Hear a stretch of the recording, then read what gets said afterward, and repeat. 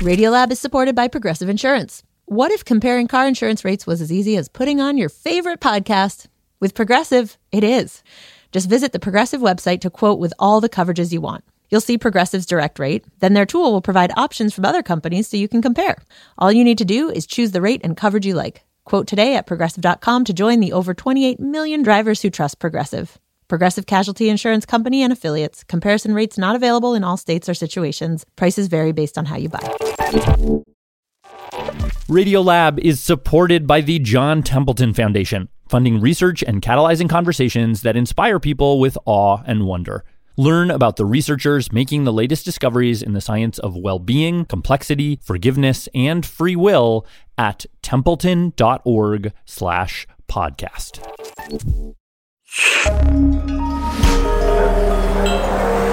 Listener supported. WNYC Studios.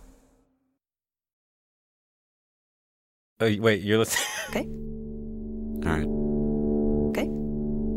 All right. You're Listening to Radiolab. Radio Lab. From WNYC. See? Yep. Sarah Kari. Hello. Whoa. Hi. You're coming through so clear. This is crazy. It's pretty cool, isn't it? Yeah. Hey, I'm Jad Abumrad. This is Radiolab Corona Dispatch number 4. This one is sort of a follow-up to our first dispatch, and it comes from producer Sarah Kari. In the last, I want to say 48 hours, I feel like I've become an armchair expert on on how pathogens travel out of your mouth. just to set it up, so a couple days ago, I mean, it feels like 50 years ago, the whole group got together on Zoom and we started talking about numbers. At some level, I'm sort of obsessed with all the numbers that are coming out every day. 22 people here and 500 people there. And I believe you had a question about numbers, a specific number. Sure, okay. A number that I've been thinking a lot about is 6. The recommended distance is 6 feet apart. You could be infected and spreading it to anyone in your 6-foot bubble. Do you mean the distance we're supposed to stand apart from one another? Exactly. 6 feet between all people is not a suggestion. Yeah, it's funny now that you mention it. I feel like we're all developing this new physical instinct for that distance. The other day I was at the grocery store and I felt... And I could see other people feeling like we all had these 6-foot force fields around us and we were altering the arc of our walks so that we would go around each other's force fields. Yeah, totally. And it made me wonder, where did this number come from? And is 6 actually even the right number? Okay. Researchers are really interested in this question. So I called a bunch of experts that study this. How far do infectious agents like bacteria and viruses spread? One of them was Dr. Julie Fisher, Associate Professor of Microbiology and Immunology at Georgetown University. And when I talked to her... In the past, one of the big questions was... I came across this history. It's a very strange area of research. The interesting thing about it, too, is that it's very much still evolving. Well, some of the older studies... Maybe the place to start is actually the 1930s. In the 1930s, there was this guy named William Wells who was studying different diseases. And he made this discovery that, when you open your mouth, for example, when you're sneezing or you're coughing, right? Every time you do that, there's little particles that fly out of your mouth. And eventually we learned that those particles are flying out pretty much all the time. Just when you breathe, not even when you sneeze? Yeah. Everything I'm going to say just sounds gross. People sometimes expel small amounts of moisture when they're talking, particularly if they're talking to someone very close up. Wow, it's like little mouth rain. Yeah, exactly. Mouth rain. Droplets. Tiny droplets. Droplets. Invisible droplets. Bigger droplets. Regardless of what you're doing, when you open your mouth and let out air, this is what's happening. Okay. What happens next is over the next few decades, scientists get really interested in how this works. And one of the first things they get really curious about is the common cold. A lot of the research was done in England. At the Common Cold Research Unit at Harvard Hospital, Salisbury, there's literally a stream of people volunteering to catch cold. right after World War II in Salisbury in the UK, these scientists got together a bunch of volunteers. Human guinea pigs have been living there in pairs for 10 days at a time. The place is often nicknamed the honeymoon clinic. Okay. Because they frequently recruited couples. Literally, they would offer people a 10-day all-expenses-paid vacation in the Salisbury countryside. Food is good and the life quite comfortable, they say.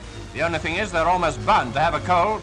In many of them, volunteers were deliberately infected. Researchers would take a little bit of cold virus, put it in an eyedropper. This is how they're given colds, with drops in the nose. Shoot some virus up the honeymooners' noses, and then they'd watch to see what happened. How easily did the people around them become infected? Did it require close contact? Could they just be in the same space? I don't know if that sounds like a honeymoon anymore. Totally. It sounds like a raw deal, but you'd be surprised. Like, people at the time, like, found this so appealing. People essentially just saw it as like an ideal budget holiday. Anyhow, jumping ahead a few years. In later experiments, not at this clinic, but like in later experiments, they would have, like do things like, have infected and non-infected people sit together and like play a game of cards for a bunch of hours and then see like how the disease traveled from person to person. Oh, they'd have like sick people and healthy people play together and then see who got sick? Exactly. Also, they were quite interested in like when people are sneezing and coughing and like expelling, again, these like droplets into the air, like how far are those traveling? And so one of the things that came out of these studies is that for the common cold, they found that the droplets are going about 3 feet. That's where we came up with the 3 feet. And this is 3 feet not through contact. This is just the mouth rain. Right. So simply being within 3 feet of someone puts you in the blast radius of their mouth rain. Got it. For many, many years, that was the sort of reigning understanding that, like, if you're going to have a bubble around you, it should have a 3-foot radius. But then scientists realize that 3 feet might not be enough. And the way that they realize this is that in the early 2000s, when there are outbreaks of different kinds. 2000s, so this is recent. Yeah, it's pretty recent. So this week saw the galloping rise of SARS. When there are outbreaks of different kinds like SARS. And tonight, as health experts prepare for a possible H1N1 flu outbreak. H1N1 or swine flu. Scientists and epidemiologists start to look at the patterns of how the disease is spreading. And actually, one type of information that was really useful to these scientists. This source of information actually comes from a lot of times with the airliners. So this is Dr. Albert Koh. I'm at the Yale School of Public Health. He's the chair of the epidemiology department there. So these are kind of these natural experiments where somebody has a respiratory illness and they know how many seats in front and how many seats in back as well as in the side that people got sick. Let's say you're an epidemiologist tracking SARS. And you discover that the person sitting in seat 29A has the illness. So then you track everybody else on the plane to see what happens and later find out that the person in seat 27A ended up getting sick too. So then you measure the distance between seat 29A and seat 27A, and it turns out to be more than 3 feet. And they found that the people who had most risk were, within 2 rows before and 2 rows behind, which is about 6 feet. I see. So this is where it comes from. Yeah. And so then the CDC looks at that and they update their guidance based on that. Again, the assumption is that 6 feet is about the distance that a droplet can travel. And so now with the virus that causes COVID-19, SARS-CoV-2. Assuming that SARS-CoV is transmitted by droplets. You can use that same rule. It's interesting. As you were talking, I kept thinking about that idea of 6 feet under. How we bury people 6 feet under the ground, which apparently we only started doing in the 1660s because of the plague to stop infection. So it's interesting. It feels like kind of this through line number that's somehow always been there when we talk about trying to prevent spread. Right. But that number is evolving. Hi, this is Zachary Ellis calling from Western Massachusetts, where I'm celebrating my birthday in quarantine. Radiolab is supported in part by the Alfred P. Sloan Foundation, enhancing public understanding of science and technology in the modern world. More information about Sloan at www.sloan.org. Radiolab is supported by ZBiotics. If you've been looking for some help waking up refreshed after a fun night out, ZBiotics Pre-Alcohol Probiotic is here to help. ZBiotics is a genetically engineered probiotic invented by scientists to help tackle rough mornings after drinking. This probiotic is the first drink of the night for a better tomorrow, as it works to break down the byproduct of alcohol, which is responsible for rough mornings after. Go to zbiotics.com/Radiolab to get 15% off your first order when you use Radiolab at checkout. ZBiotics is backed with a 100% money-back guarantee. If you're unsatisfied for any reason, they'll refund your money, no questions asked. That's zbiotics.com/Radiolab and use the code Radiolab at checkout for 15% off. Radiolab is supported by Babbel. Sometimes self-improvement can feel like a pretty overwhelming journey. So what if this year you just got a tiny bit better every day? When you're learning a new language with Babbel, that's exactly what you're doing. Babbel is a science-backed language learning app with quick 10-minute lessons that have been handcrafted by over 200 language experts to help you start speaking a new language in as little as 3 weeks. You can learn everything you need to have real-world conversations, café s'il vous plaît, from vocabulary words to culture and more. And if Babbel can help you start speaking a new language in just 3 weeks, imagine what you could do in a few months or a full year. Here is a special limited time deal for Radiolab listeners. Right now, get up to 60% off your Babbel subscription, but only for our listeners at babbel.com/Radiolab. Get up to 60% off at babbel.com/Radiolab, spelled BABBEL.com/Radiolab. Rules and restrictions may apply. Violent police raids on student protest encampments play out against the backdrop of a crucial presidential election. Could this be 1968 all over again? If every election is just like 1968, then no election is like 1968. Maybe this election is like 2024. Plus, what Israelis are seeing on TV on this week's On the Media from WNYC. Find On the Media wherever you get your podcasts. This is Radiolab. I'm Jad Abumrad here with Sarah Qari. We've been talking about the 6-foot rule when it comes to COVID-19 and how just over the past week or so, that rule We've been telling people 6 feet. Might be evolving. But now they're saying 6 feet may not be enough. That 6 feet may not be enough to prevent the spread of COVID-19. Health officials point to a Washington state choir practice where no one shook hands. 45 people were infected and 2 singers died. In order to have what people call this kind of large droplet spray transmission, you need to be facing the person. And the way I've seen choirs sing is they're all facing the same direction. This is Lindsay Marr, professor of civil and environmental engineering at Virginia Tech. She studies how diseases spread, and she says that choir anecdote, where you have people just singing together, and then a bunch of them getting sick. I've gone through all the different scenarios in my head, and really the simplest explanation is that it was being spread through the air. Meaning not through droplets at all. Or at least, not through the droplets that fall to the ground. See, we've known for a while that the mouth rain that comes out of your mouth when you talk, the drops come in different sizes. There are the big droplets. Kind of larger droplets, that you can see almost with your visible eye or under a microscope. But those aren't the only ones. Now we know that there are ones that are much smaller than that. That as you talk, there are thousands of these tinier droplets that also fall out of your mouth. That really we can only detect using modern equipment. And they're so small, like sometimes 1/50th the width of a human hair, that instead of falling, they float.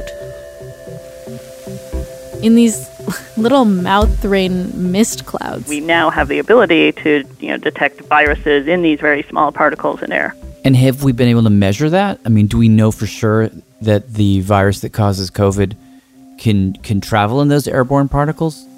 And if it can, do we know how far it can go? Well, bear in mind that no one even knew that this virus existed until, roughly 3.5 months ago. This is Ed Yong, science writer for The Atlantic magazine. In many cases, we're sort of starting from scratch. But, a study came out in the New England Journal of Medicine in mid-March showing that the virus could remain stable in airborne particles for an hour or perhaps even more. Ugh. Although, as many people have pointed out, that was quite an artificial experiment. It was done in the lab, and it just wasn't clear exactly how it applied to real life. You know, it was evocative, but it wasn't a slam dunk case. But then there was a study that came out, maybe it's just a preprint still, but they collected air samples at the University of Nebraska, which has one of the hospitals in the U.S. that's, specially designed for handling dangerous airborne pathogens. This study by the University of Nebraska Medical Center was really important. They found virus more than 6 feet away from the patient. They found it out in the hall. Wow. So the virus is definitely traveling that far in air. Well, maybe not. I think that the reality of that situation is that, we were going in and out of the rooms. So the likelihood is that we were bringing it with us when we were going in and out. This is Joshua Santarpia. And I am an associate professor of pathology and microbiology at the University of Nebraska Medical Center. He's the guy who led the study. And he says that when coronavirus first hit back in the winter, for people at his hospital, it got real really fast. Hundreds of passengers quarantined over coronavirus on the Diamond Princess cruise ship are preparing to leave. Our first COVID positive folks came from the Diamond Princess. That cruise ship that was quarantined in Japan back in early February. They asked us to take 13, and it wound up being a total of, 15. In addition to treating these people, Josh and his team went in and swabbed little spots all over their rooms and took samples from the air, looking for the virus. I was a little surprised by how much we found. Josh says that he doesn't think that the virus floated down the hallway on its own. Based on this particular study, it's hard to say how far it went. But we found evidence of virus in and around their entire room. Not only on things that people touched, their remote controls for their television, but also in the air, just floating around and landing in all of these nooks and crannies around the room. The air handling grate. Under the bed. On the wall. There wasn't a single kind of sample that we took that didn't have some evidence. And these are intact viruses that you're finding? Ready to jump into somebody and make them sick? No. One thing to point out here is that the evidence of virus that Josh found isn't actual live virus. Yeah, so it was viral RNA in those samples. What they find instead are traces of the virus's genetic material, which is more like finding the fingerprint of a suspect, which suggests that they were once there at the crime scene, but might not actually be there any longer. It could be that the virus floated down and then landed on a surface and then disintegrated. We know that the virus eventually falls apart in the environment. But the thing is, even if it had been intact, Josh says that he can't really tell yet if the viral spillage that he's seeing around the room is enough to be capable of causing infection. Was there actually enough live virus floating across the room in order to make somebody sick? Yeah. Have you made any attempt to figure out how far viruses that could make someone sick can float?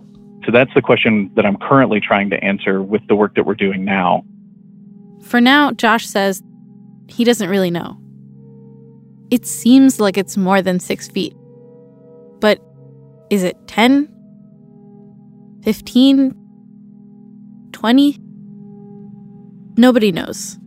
I personally have been using a 10-foot rule. And the farther, the better. Interesting. Okay.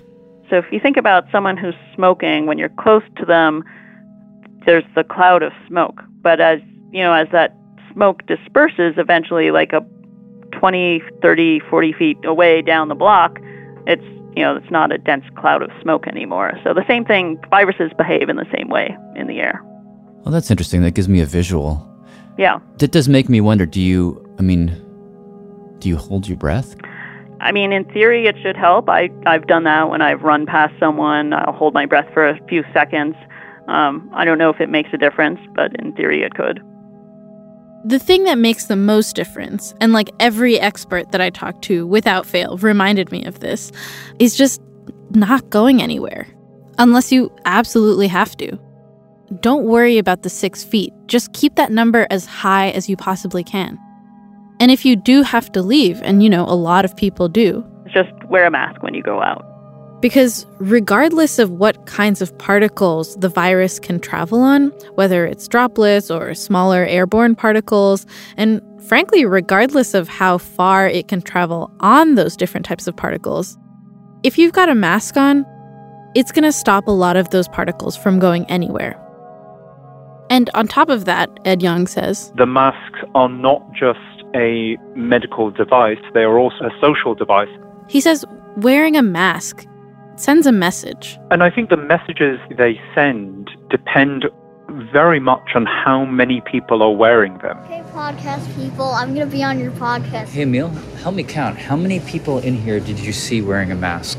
I definitely saw one walk by here, so one. If only one person is wearing a mask in a society that traditionally doesn't wear masks, it's very easy to think, oh, that's a little weird. 7. Whereas if everyone is wearing masks, 9, 10. It starts becoming more of a sign that we are all in this together. We want to protect each other. 18. Should we count ourselves? Yeah. Oh, 19, 20, 21. I can't see. Wait, no, 22, 23. Let's see. Probably like 2/3 or 3/4 actually. Do you think so?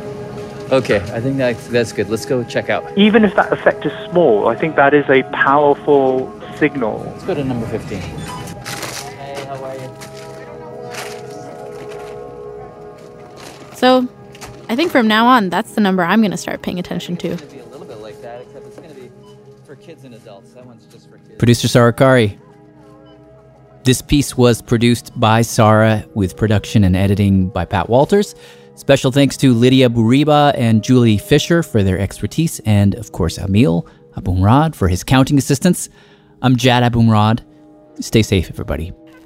Hello, this is Hyeon Kim calling from Seoul, South Korea. Radio Lab is created by Jad Abumrad with Robert Krulwich and produced by Soren Wheeler. Dylan Keefe is our director of sound design. Susie Lechenberg is our executive producer, and our staff includes Simon Adler, Becca Bressler, Rachel Cusick, David Gable, Bethel Hapti, Tracy Hunt, Matt Kilty, Annie McEwen, Latif Nasser, Sarah Quarry, Ariane Wack, Pat Walters, and Molly Webster. With help from Shima Oliai, W. Harris Fortuna, Sarah Sandbach, Melissa O'Donnell, Tad Davis, and Russell Gregg.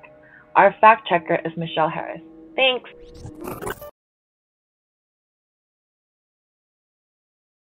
WNYC Studios is brought to you by ZBiotics. Seize the day after a night of drinks with ZBiotics pre-alcohol probiotic drink. ZBiotics was invented by PhD scientists to break down the byproduct of alcohol, which is most responsible for making you feel crummy the next day. Drink ZBiotics before your first drink, drink responsibly, and you'll wake up refreshed and ready to take on the day. Try it for yourself at zbiotics.com/WNYC and get 15% off your first order when you use WNYC at checkout. That's zbiotics.com/WNYC and use the code WNYC at checkout for 15% off.